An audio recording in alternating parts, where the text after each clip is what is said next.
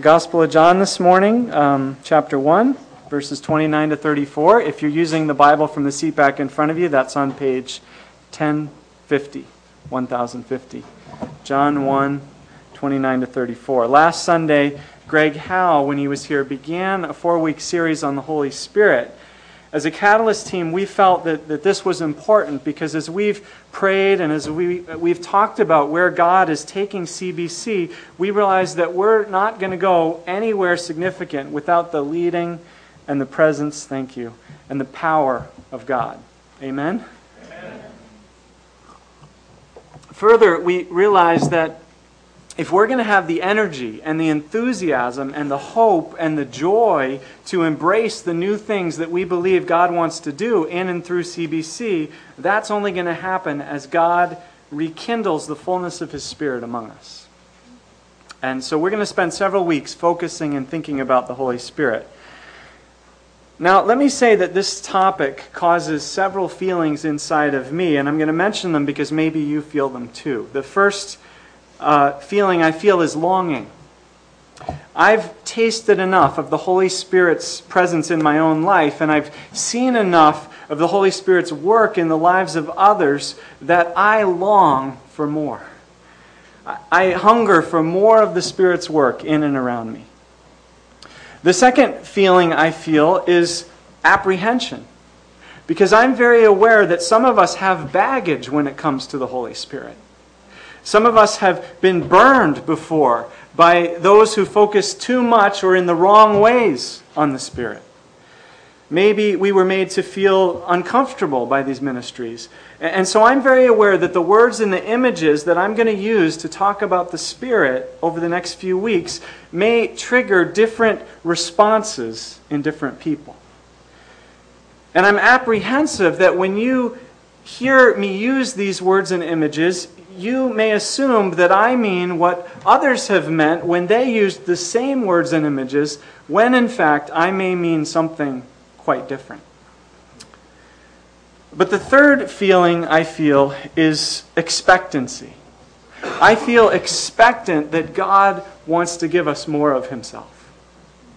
That God wants to bring or wants to be among us in a deeper and a richer way. That God wants to bless us with more of His presence, more of His power, more of His joy and life and love that He alone can give us through His Spirit. All right, so let's begin. You may have seen the iPhone commercial with that profound punchline, if you don't have an iPhone, then you don't have an iPhone. I got it. Let me say something about today's scripture passage using that formula. If you don't have the Holy Spirit. If you don't have the Holy Spirit, then you don't have God. If you don't have the Holy Spirit, then you don't have Jesus. Let me explain.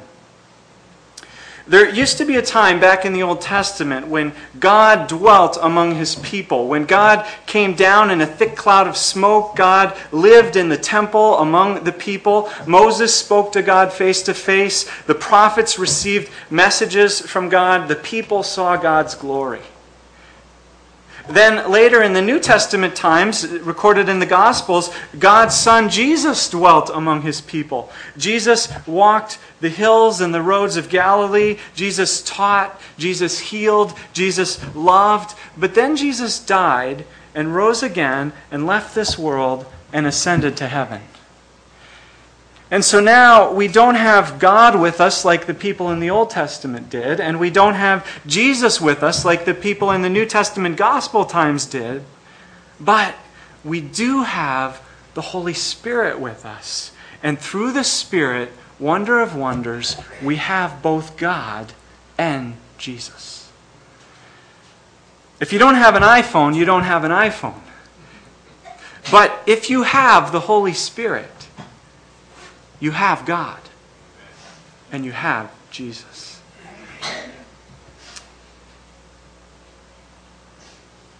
And so, if we're going to be the people of God at all, then we have got to have the Holy Spirit. So with that in mind, let's look at today's passage and see what it teaches us about this. This passage is about John the Baptist, the Jewish prophet who had a powerful ministry in the land of Palestine about 2,000 years ago. God had sent John and empowered John to call God's people back to God and to prepare them for the coming King and Savior that God was about to send into the world. And in today's passage, John the Baptist points us toward Jesus as that King and Savior, saying, He's the one. Jesus is the one. In today's passage, John points to Jesus, and John testifies to who Jesus is and to why Jesus came. And how does John know all this? How does John know who Jesus is? How does John know why Jesus came? How does John know that Jesus is the one? Well, he's very clear that he didn't figure it out by himself. We know from Luke's gospel that John was actually Jesus' cousin. These two guys had grown up with one another, presumably, and yet John hadn't recognized that Jesus was anyone that special. John says 2 times in our passage in verses 31 and 33, I did not recognize him. I did not recognize him. But, John says, God revealed to me that Jesus was the one. Evidently, God had told John, verse 23, the man on whom you see the Spirit come down and remain is the one. And then John testifies in verse 32, I did in fact see the Spirit come down from heaven as a dove and remain on him, on Jesus. I saw it with my own eyes. Jesus is the one. But the one what? What about Jesus was so special? What made Jesus so great? Well, let me ask you, what is so special about Jesus? Why do you worship Jesus? Why do you love Jesus? Why do you follow Jesus? Or why at least are you interested in investigating Jesus? Well, John the Baptist gives us 2 reasons that Jesus is so great. First, in verse 29, John says that Jesus is the Lamb of God who takes away the sin of the world. Jesus is great because Jesus takes away sin. Now, we're mostly all familiar with this, right? This is an image from the Old Testament, from the Jewish Passover, for example, when God's destroying angel was about to put to death all the firstborn of Egypt, and God has his people slay a lamb, and he has them take the blood of that lamb and put it over and around their door frames. And that blood was a sign that a lamb had died in their place, and so the destroying angel passed over their houses, leaving them unharmed. And now Jesus has come to be our lamb, to be the world's lamb, to be slain in our place so that his blood can cover over us, so that our sin can be paid for and forgiven, so that God won't ever judge or destroy us, so that we can live. That's the good news, right? That's the gospel. Look, the Lamb of God who takes away the sin of the world. But that's not the whole gospel. Which leads to the second reason that John gives that Jesus is so great. And that's found in verse 33. I baptize with water, John says, but Jesus will baptize with the Holy Spirit. Not only does Jesus, like a lamb, take away the sin of the world, Jesus also baptizes with the Holy Spirit. Is that why you follow and worship Jesus? Is that why you love him? Is that why you're investigating him? Not just because he can forgive your sins, but also because he can baptize you with the Holy Spirit. John Stott, the great Anglican pastor and writer who died recently, puts it this way. He says, we must never conceive of salvation in purely negative terms, as if it consisted only in our rescue from sin and guilt and wrath and death. We thank God that it's all of these things. but it also includes the positive blessing of the Holy Spirit to regenerate, to indwell, to liberate, to transform us. What a truncated gospel we preach if we proclaim the one without the other. And what a glorious gospel we have to share when we're true to Scripture and we keep them together. A core part of the good news, the great news of the gospel that John the Baptist proclaimed and that later the apostles preached and that the New Testament teaches is that Jesus baptizes people with the Holy Spirit. Is that why you love and follow and worship Jesus? Or have you been squeaking along with only half of the gospel? You know, one of the great gifts and contributions of the charismatic and Pentecostal movements to the church has been their recovery of the work and the presence of the Holy Spirit. And whatever concern some of us may have about aspects of those movements, we should be grateful that God has used them to help us recover the whole gospel. Not only the forgiveness of sins, but also the gift of the Holy Spirit. It's in there. It's in the Bible. It's in the New Testament all over the place.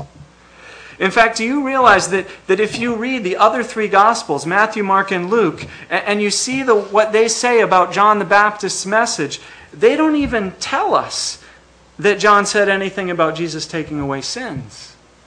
All they tell us is that John proclaimed that Jesus would baptize with the Holy Spirit. Must be pretty important. Jesus' ministry of the Holy Spirit. Well, this raises some questions. Three practical questions. First, so what? Why is it such a great thing that Jesus baptizes us with the Holy Spirit? And second, what's it like to be baptized by the Holy Spirit? And third, when in our lives does Jesus do it? Are those good questions to consider? Okay, first, so what? What's the big deal about the Holy Spirit?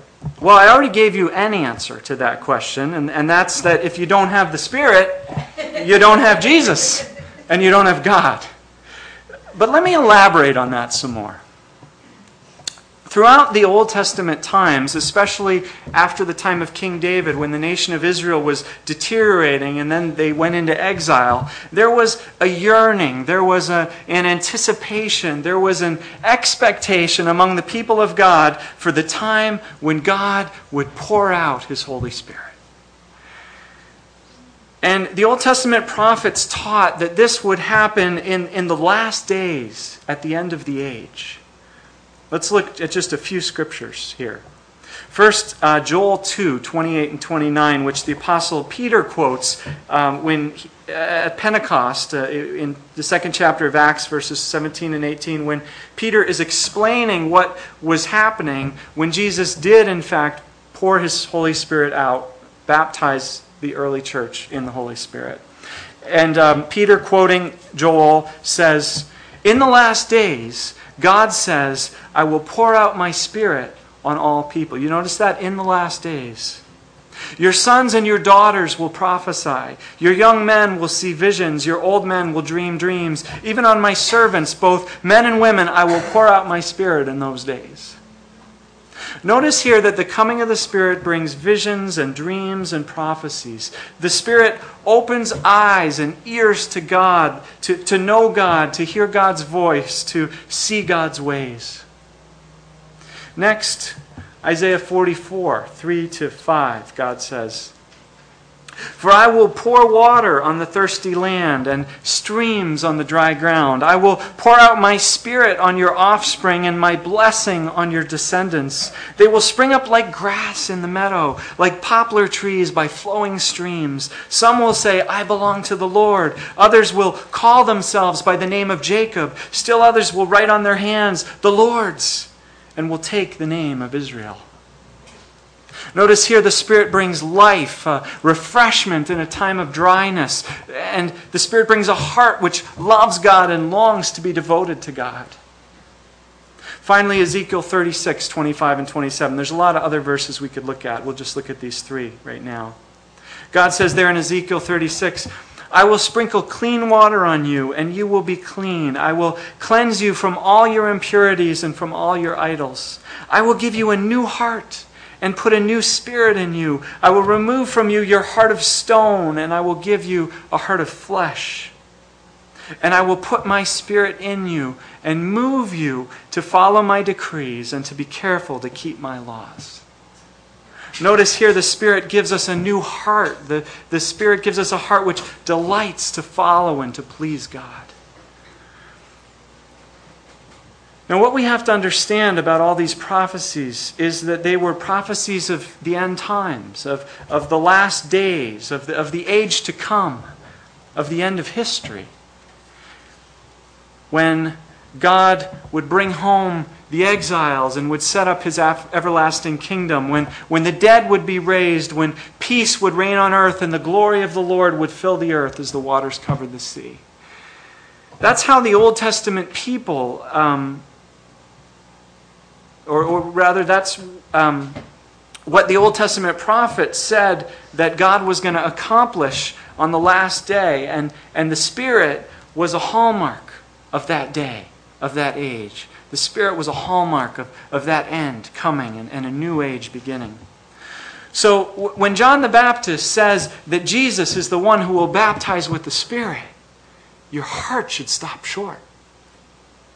Do you know what this means? It means the end is here. That this present world is passing away, that the new age, the age to come is beginning. Now, we, of course, know that it didn't pan out exactly like people expected. I've shown these images before, I think. This is how the Old Testament people of God expected history to pan out. That you're going along through history in the present age, and then boom, the end comes, and the age to come begins. But here in this next slide is how it actually panned out when Jesus came. There was an overlap of the ages in which we now live. We call it the already but the not yet of God's kingdom. The new age, the age to come, the new creation, the kingdom of God, call it what you want, it's already begun in Jesus Christ. It's not yet fully arrived, but it's begun. Because from the Bible's point of view, the pouring out of the Holy Spirit is the sure sign, the telltale mark, the indisputable evidence that we are now living in the new age. The person who's helped me best to appreciate how significant this is a former professor of mine, New Testament scholar Gordon Fee. And he's written extensively about the Spirit. And in one of his books, he tells about one time when he was having coffee with some students at the coffee shop at Regent College where he taught. And one of his students asked, Professor Fee, if you were to return to pastoral ministry, if you were to become the pastor of a local church, what would you do? How would you go about ministry? And Fee writes, my answer was immediate. No matter how long it might take, I would set about with a single passion to help a local body of believers recapture the New Testament church's understanding of itself as an eschatological community. Now that's seminary talk, eschatological community. What does he mean? Well, what he means is that we, as the people of God, need to wake up to the fact that we are now living in the age of the future. We are living in the age of the future now. That Jesus, by coming to earth, by dying for sins on the cross, by rising again, and then by baptizing his followers with the Holy Spirit, that Jesus has brought the future, the new age, the new creation, back into history. That Jesus baptizes us with the Holy Spirit, and when Jesus does that, the future comes pouring back into the present, into our lives. And so we, as followers of Jesus, baptized by the Holy Spirit, get to experience and get to live out now a taste of what heaven will be. We get to embody it. We get to live it. We get to show it to a watching world. So that everyone can look at us and they can see that that's how it's going to be when God makes all things new. Of course, we don't do this perfectly, do we? And we couldn't do it at all except for the Spirit. But that's the good news. Jesus came to baptize us with the Spirit. That's why He came, to forgive sins, to take away the sins of the world. Praise God that He came to do that. And He also came to baptize us with the Spirit of God so that we can begin to live as a community of those who have followed Jesus, who are following Him, and whom He is baptizing with His Spirit, so that we can begin to live the life of that glorious future of God now in our community, in our lives. Well, that leads to the second question. What's it like to be baptized by the Spirit? Well, let's start with the verb baptized. To be baptized in water primarily means to be dunked, to be submerged, to be surrounded, to be engulfed, to be plunged into water. The other verb we saw in several of those Old Testament prophecies we looked at was poured out. God was going to pour out His Spirit on His people. This is an image of being drenched with. That's the Giants there. I hope they have a good year. Of being drenched with, of being soaked with, of being inundated by. So in the words of Darrell Johnson, whose Sermons on the Spirit I borrowed from a good bit this morning, when Jesus baptizes us with and in the Holy Spirit, He dunks us with and drenches us in the Holy Spirit. That's the good news. That's part of the gospel. Just as John baptized people with water in the Jordan River, just as those people were dunked in and drenched with water, so Jesus baptizes people and they are dunked in and drenched with the Spirit, the very presence, the very life of God. We're talking about more than just a little trickle or a little sprinkle here. Being baptized with the Spirit ought to manifest itself in some way in our lives, don't you think? Pastor and theologian Thomas Smale puts it well in his book, Reflected Glory. He says, it may be sudden, critical, and sensationally transforming, or it may be slow and quiet and spread over a period. The Spirit is symbolized as dew, as well as by wind. But even when the dew falls silently, it makes leaves wet and fresh and sweet. Those who've written about great outpourings of the Holy Spirit in the past have observed that sometimes the coming of the Spirit causes people to jump and to shout and to sing and to praise, to dance. And other times it causes them to grow very quiet and still, silently awed. The common denominator, though, is a renewed and a deepened, life-giving awareness of the presence of God. And of our own sin and our need for the Lamb of God who takes away the sin of the world. The Spirit points us to Jesus. Sometimes the Spirit brings renewed strength and empowerment or conviction and boldness and passion. Other times the Spirit brings freshness, like a cool breeze in a stuffy, stifling room. Or the Spirit brings refreshing rest and peace. Other times the Spirit brings intimacy and love, or comfort and healing for our hearts or our bodies. Other times the Spirit brings joy and praise. And other times the Spirit brings the slow but the unmistakable transformation of heart and character. In fact, fast or slow, the Spirit always brings transformation of heart and character. The theologians use the word effusion to talk about what we're talking about here. Theologian J. Rodman Williams explains it this way. He says, effusion is that activity of the Spirit wherein the Spirit moves in freedom, pervading and filling human reality.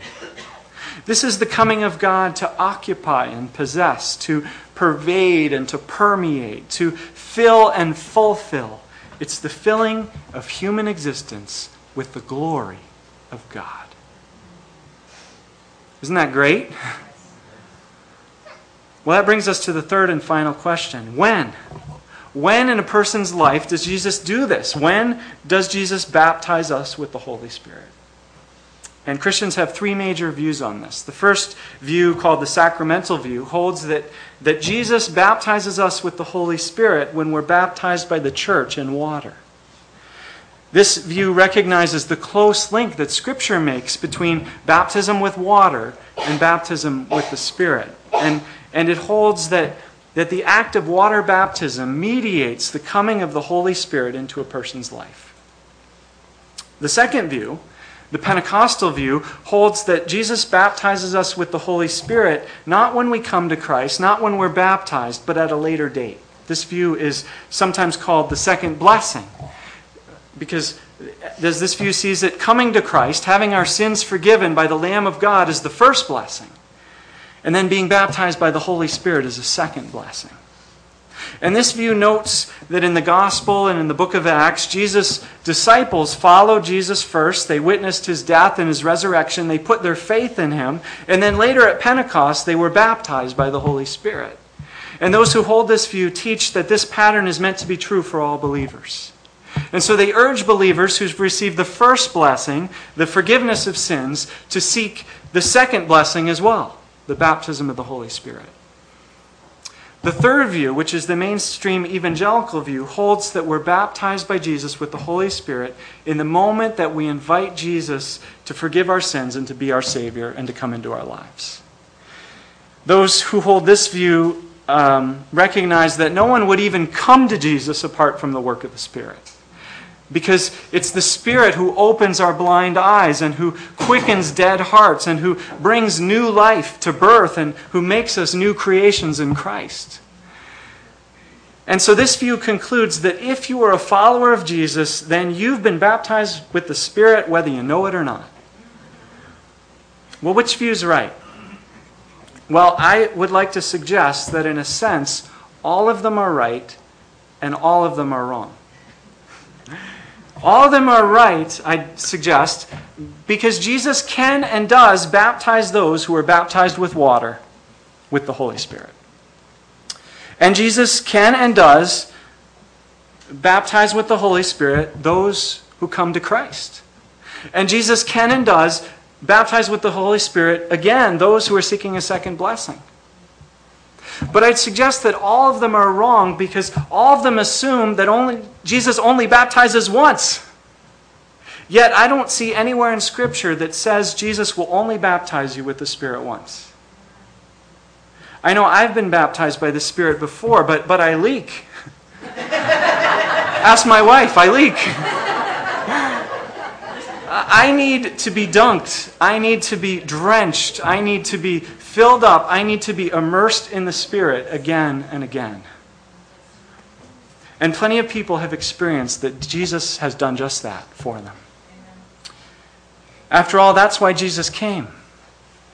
To take away the sins of the world, yes. And also to baptize people with the Holy Spirit. That's the gospel. Do you believe the gospel? Yes. Jesus Christ came to take away the sin of the world. Amen? Amen. And Jesus Christ came to baptize us with the Holy Spirit. So, amen. In conclusion, when was the last time you responded to the gospel in faith? When was the last time you asked Jesus, the baptizer of the Holy Spirit, to baptize you afresh? Now, I realize that asking Jesus to do that can be scary for some folks. For some, it's scary because we've been in circles in the past when we saw people claiming to be under the influence of the Spirit, and they were doing crazy or strange things. They were involved in ministries which were destructive. For others, it's scary because the Spirit feels spooky or unknown. I mean, we can understand the Father and the Son, but the Spirit, we don't know about that. And so we're afraid that we might lose control or somehow be embarrassed if we give the Spirit control of our lives. And here we've got to go back to that iPhone commercial one more time. If you don't have the Holy Spirit, you don't have God. you don't have Jesus. If you want more of Jesus, if you want more of God, then what you really want is more of the Holy Spirit. Well, if you put it that way, give me the Spirit, because I want more of Jesus and I want more of God. And when I get scared and I think that if Jesus gives me more of the Spirit, I might feel out of control or I might do something strange, then I remember that Jesus is good and God is good, and so I can trust them. And if we as a church are going to move into all of the good that God wants for us, we'll never do it without more of Jesus, more of God, more of the Holy Spirit. Well, this is a message we have to respond to, don't you think? So let's respond with a song. We're going to sing Spirit of the Living God, Fall Afresh on Me. And if you'd like to respond to the gospel this morning, then as we sing this song, I invite you to respond in faith to the good news of Jesus Christ by just standing up and praying that song, that prayer from the heart, and inviting Jesus to baptize you. Let's sing.